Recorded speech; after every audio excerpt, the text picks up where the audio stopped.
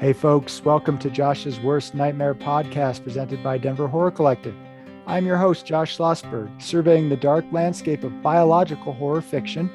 For this episode, we have Ronald Kelly, who is author of The Web of La Sanguinaire and Other Arachnid Horrors.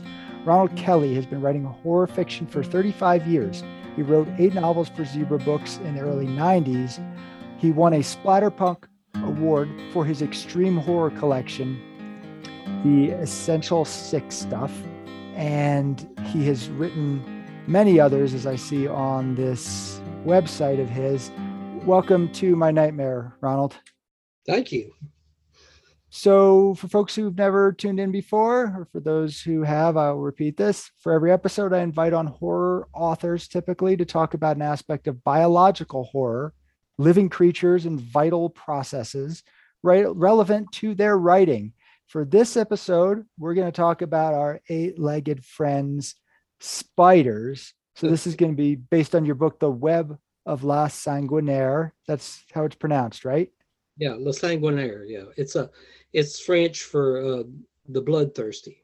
That's right. I took a bit of French into college. I thought I was doing okay. Good. So here's the thing. I don't always get a chance to read all the authors who come on to my podcast in advance. I have people on every week. That would just be impossible. I do try to buy one of their books and read them at some point, but I did read your book in advance, not just because we have the same publisher, D&T Publishing, Yeah. but because it's pure biological horror. You wrote a short story collection that has 8 stories, and every single story is about spiders. And let me just say, I loved it. First of all, it was extremely well written, just impeccably well written. And I would not have thought that somebody could do 8 stories about, in a sense, the same topic, spiders, so diverse. Every story is a completely different spider, but also just a whole different feel, goes into a whole different direction. So if folks are like, come on, man, that's going to be one note, it's not. Some are horrifying, some are uplifting, heartwarming. So anyway, why did you write a book about spiders? Well, in the last few years, I've been putting out these little collections. Some are seasonal, like I put out 2 Halloween collections, and I put out a Christmas horror collection and an Irish folklore collection. So I was, I've had some really good success on these little collections, and I thought, well, I've got a few spider stories. Back when I was writing in the mid '80s and early '90s, I had 2 particular stories. One was the Web of La Sanguinaire, and I think that was the 4th short story I ever had published, and it's about these giant spiders in the swamps and the bayous of Louisiana. And everybody always seemed to think that was a particularly creepy story. So, and I had another story called Housewarming, which was a lot of people, it, that one gives everybody a little shiver when they're reading it. So I thought, well, it would be interesting if I could, take those 2 stories and then write some brand new stories to go with it. So I decided to contact Dawn Shay at D&T and see if she was interested, and she said she was. So I sat down and wrote tried to, figure out story ideas with spiders that wouldn't overlap each other and just kind of blend in, where they would be their own individual, you thing instead of, linked or seeming to repeat yourself. Right. Yeah, they definitely all stand alone, which I think was really impressive.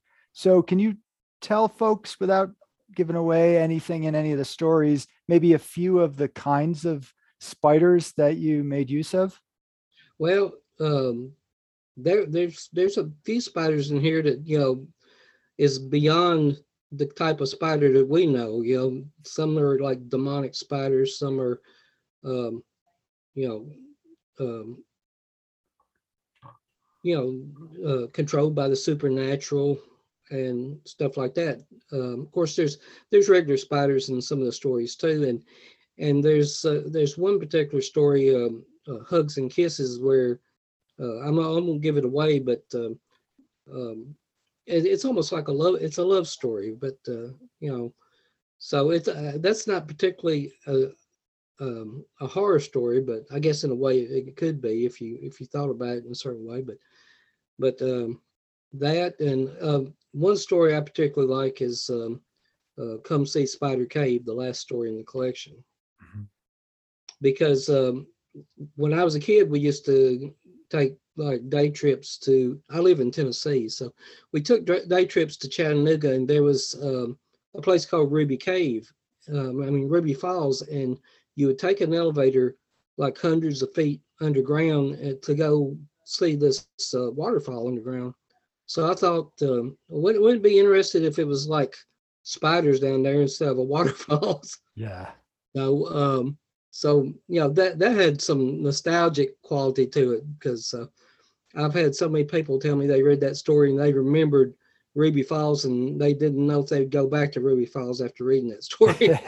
That was a very effective story because you combined claustrophobia with spiders. So those are two very common phobias. Do you have any phobia or affinity for spiders? What's your relationship with spiders? I don't particularly care for them, but I can see a little spider or something, but I'll tell you a couple of things in my childhood that really affected me about spiders was I remember I was like 5 or 6 years old, and I was at my cousin's house, and we were playing out in his backyard near the woods, and a big wolf spider got after us. It was a hopping wolf spider, and it chased us about a half acre up to the house.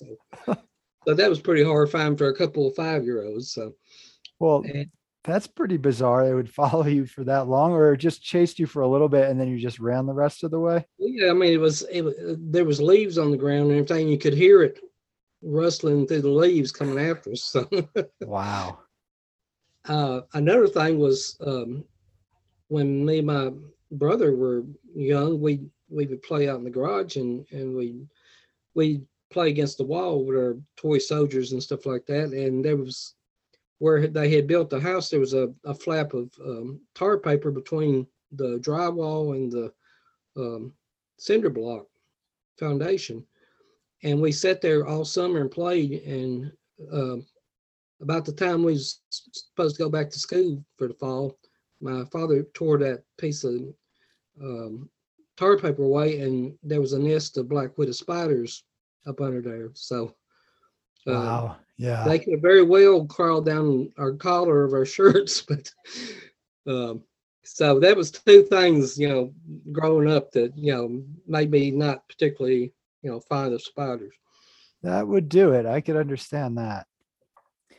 Yeah, I don't have a problem with spiders. I mean, the really, really big ones and the poisonous ones, I guess I want to avoid. But yeah, for me, it's not a big deal. But I was doing a little research, and there are some theories that we have evolutionary reasons for being afraid of spiders, and that some ape species might also. But then there are other schools of thought that no, we just get conditioned to be afraid of them, and it's Yeah, not something natural to be afraid of. But I mean, for the most part, it'd probably do you better to avoid spiders than it would to be drawn to them, although they probably are a food source. You could eat some of the spiders if you pick the right ones. yeah. Now I know several people who raise tarantulas and spiders like that. So it's a lot of people like them for pets, Right. so not just not the little ones, but the big hairy, cuddly ones. Right.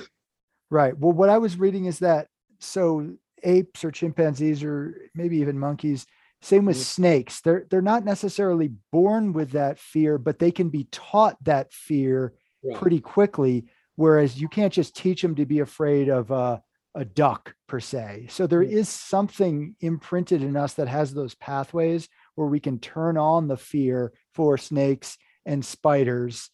So, I mean, they're very other, right? 8 legs. Hmm. Everything about them is not human, not anything that is typically our food source. They're just weird to us, I guess is what it is.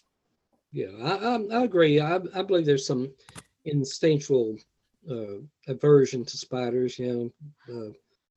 It's funny because a lot of people who bought my book absolutely have spider phobias, but Hmm. you know they got through the book. They pretty much loved the book, and despite the fact that all the stories were about spiders. So, but there were a few who said, "No, no way, I'm not picking up that book."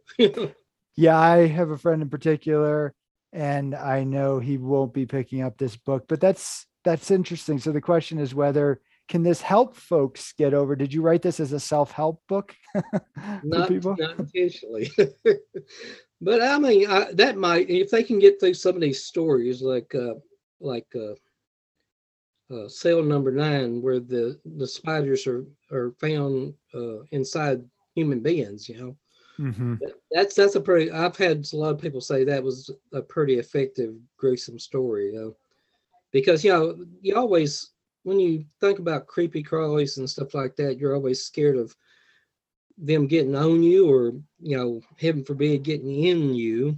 Right. So um, I just kind of play on that. Your worst nightmares. But so horror can be, of course, cathartic. I actually tend to think of horror that way. I want to frighten people, but I also kind of want to get them to push through and to face the fear. And yeah, I wonder for people who have a very, very strong dislike, whether I don't know, I think they should try your book, and it might be a way of deconditioning them to the fear, or could it might make it worse. I don't know. Who knows? But the little things, I always tend to come back to that on this podcast, that the little things are more frightening than the big things. Hmm. And microbes to me are are the scariest because you can't see them at all. You don't even know if they're there. And then going up to ticks, which are also arachnids, but Hmm. they're teeny tiny where you don't even know. And then they give you Lyme disease. Yeah. That's my concern with them. With spiders, it's like, are people really afraid of the poisonous spider? That would make sense. It seems like it's more just they don't like the icky thing touching them. Right. Yeah. Or just the seeing out of the corner of your eye, skittering across the wall or the ceiling. Right. That knee jerk reaction of there's something there that shouldn't be there. Right. But of course, they should be there. They're extremely beneficial, right? Ecologically, they are great in houses. They'll take care of your other pests, and big enough ones will take care of mice. So, Yeah.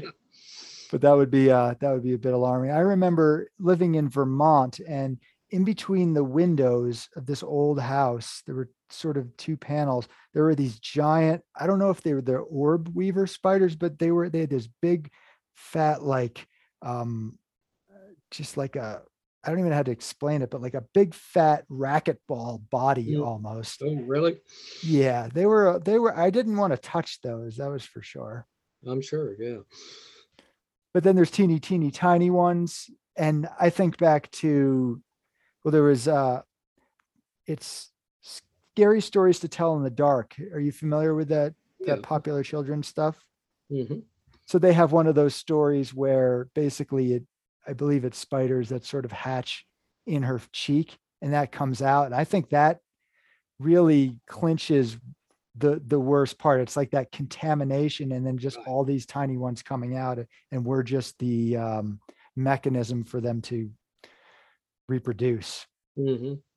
Yeah. There was a scene in the movie The Mist, by Stephen King, Mhm. where um, some of the victims were like trussed up with webs, and the spiders from the other dimension had laid eggs inside of it and hatched. So, and that was one thing that really freaked me out when I saw that on that movie. So yeah, it might have been a catalyst of me wanting to do some body horror spider stories like that. Sure. Well, speaking of Stephen King, I mean, if this is a spoiler alert for people, too bad. They should have read this book a long time ago. But for it, right, we find out that the clown is actually a spider for some reason. Right. Which I never could. I mean, the spider and the cosmic turtle thing, that was kind of a strange thing he came up with. But I love that book. It's a long book, but it's effective. Yeah. So I guess the question is, does he really does the clown act spider-like throughout? Like, it doesn't really seem to have spider-like behavior or mannerisms, but it turns out to be a spider in the end. And right, there's no real connection between clowns and spider there. I don't think so. It's just an interesting choice. And then there's also, when I think about great spider anti-heroes, villains, so it's Shelob, I believe that's how it's pronounced, in Lord of the Rings. Mm-hmm. Yeah. So it's the big female spider monster that's in some cave. I don't remember the specifics anymore, but I remember loving Shelob. So there's a long history of all of these horror monsters who are spiders, and I'm very impressed with your book, and it gets me thinking. I wonder, like, if more people have the guts to pull off something like that, because it's not easy. So when you came to each new story, like, how did you try to make it not the same story as the other one? Because I could easily fall into the same rut of, okay, what is it? Oh, it's this spider, but none of your stories were the same. None of them were the same. I tried to do like just different stories, and I wanted the spiders to all be different. They weren't just like spiders. They were just, some had certain intentions. Like I said, there's a lot of supernatural connections to some of the spiders, like in the Memory Eater, where this creature uses spiders as sort of a conduit to siphon people's memories from them. That was a really weird idea I came up with, and of course the cell number 9 with the spiders, which were actually almost like prehistoric spiders because they were birthed from a piece of amber in a prison wall. So I just I just really like to do creepy crawly stories, and I really consciously tried to make every story its individual thing, and different from all the other ones. Yeah, well, you certainly pulled that off. And so did you come at each story? You don't have to give away all your secrets, but did you come at each story with, okay, this is the spider that's going to feature in this, or did you kind of come up with the plot and then sort of bring the spider into your idea? Yeah, I came up with the plot of the story first, and then I just tried to decide what sort of creature, spider creature, would best suit the progression of the story and the plot. Like the story of the Creeping Sands, where it's actually sea spiders, and so I just kind of ran the gambit of where spiders might lurk, and how they might manifest their evil. Some of them were evil, some were not. So I just wanted to write a really effective spider story where make people's skin crawl, and hopefully they enjoy it and get something good out of it. So I was looking up sea spiders, and so they're marine arthropods. So they claim they're not even, quote, real spiders, whatever that means, but they're closer to true spiders than other well-known arthropod groups. Whatever, who cares? They're spiders in my book. I didn't even know those existed, frankly. That's somehow more frightening. We actually went to an aquarium in Chattanooga. They have the Tennessee Aquarium in Chattanooga, and they actually had sea spiders there, and they were particularly creepy, and they did have a giant crab that just had like 8 legs, and I mean it looked like a huge spider. So that was pretty creepy too. But Yeah, that is definitely creepy. The water stuff. I remember swimming around this pond back in Vermont, and I think there was sort of like a sandbar, and there were plants, and then there were just spiders out there. And it just felt weird to see them in the midst of the water. And I don't even know how they got out there. I guess they can float, or I don't even know. But I was just looking up. So horseshoe crabs, which are those weird shelled things with the point with the unicorn horn on right, the end of it, they're relatives of spiders apparently. yeah, So, really, that's interesting. and the whole connection between the ocean creatures and spiders. So my book Molina through D&T Publishing, so it both covers a little bit of what's in your one story of basically the memory loss, so Alzheimer's, but there's sea creature stuff, and there is something disturbing about marine creatures, I guess, because you can't really see them sneaking up on you. Right, yeah, they're But down yeah, in. So, yeah, but you were, it was extremely effective the way you made use of those. And yeah, I mean, I'm trying to think of who wouldn't like this book. I mean, it's like it's both easy to read, and at the same time I think there's great depth to it. And yeah, your writing is just, it's just top notch stuff. I mean, it's thank just you. I hadn't been familiar with your work. Maybe it had come across my periphery. But yeah, it's evident that you have been writing at a high level for quite some time, because I was just part of me.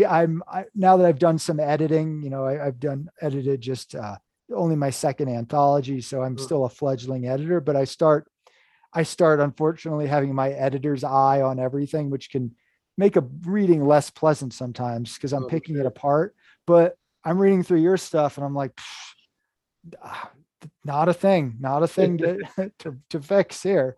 So I'm definitely looking forward to reading some of your other stuff. Have you incorporated other spidery stuff or other like biological creatures into any of your other work? Actually, in my new horror western series, Deadeye, in book one, there is like a cosmic creature that comes from out of this portal who is like uh, spider, like a cosmic spider. You don't see him, and it's not exactly described. You're kind of getting secondhand knowledge of this creature from um, a posse of lawmen who had been attacked, and they're strung up in this web, and the one surviving the sheriff, the one surviving victim, is sort of telling the main characters about this creature, and you know it. So that's one thing I've recently used, a spider like character in, and I'm sure I'll come up with some other stuff too. Um, uh, I've got a lot of projects going on right now, so I wouldn't that, and I'm actually considering doing a snake uh, collection. So, Yes, please do. So I was just about to say, man, like I hope you put out a whole bunch of just different creatures and you just do the just collections on each of those. So with the spider stories, obviously you had to do 8 stories. I don't know mhm. how many you do for snakes. 11, because it looks like two snakes. I don't know. Now, I do. It's just like spiders. I've done some snake stories, and so that's, I told Dawn, would you be interested in doing a snake book? She said, yeah, let's do it. So I'll have to sit down and do some extra stories to go with the 2 or 3 snake stories that I've already done. I always, on my collections, I have like 2 or 3 of my older stories that people haven't had a chance to read, and then I do all new material to go with it. Right. That's what you did for this most common one. I look back. Some of them were older stories, but your writing is pretty consistent throughout. Did you re-edit any of those in the past, or just kind of as is? Uh, I might have, touched a few up. I mean, a couple of the, like Housewarming and La Sanguinaire, they were written in the mid 80s, and published in the mid 80s. And I might have, kind of tweaked them up a little bit, but not very much. I think I'd made a few minor changes to Housewarming, made it a little bit more extreme horror than it actually was. Mm-hmm. Well, they both work really well. They all work really well. So just to conclude, I really appreciate you taking the time. What are you working on now, and where can folks find your work? Okay. I just re-released a paperback Halloween collection called Mr. Glowbones, and I did 12 pieces of art of my own artwork in it. So that may be something folks would like to check out here at Halloween. You can get it on Amazon,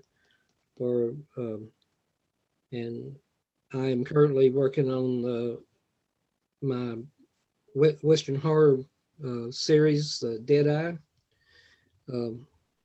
It's a zombie gunfighter in the Old West who is trying to track down a band of vampire outlaws. And so it's going to be a 5-book series over 3 years, and they're just going to go all over the West, and they're going to encounter other creatures like werewolves and ghosts and all kinds of cryptids and a lot of cosmic horror, things coming out of portals to attack. And so I'm having a great time writing it.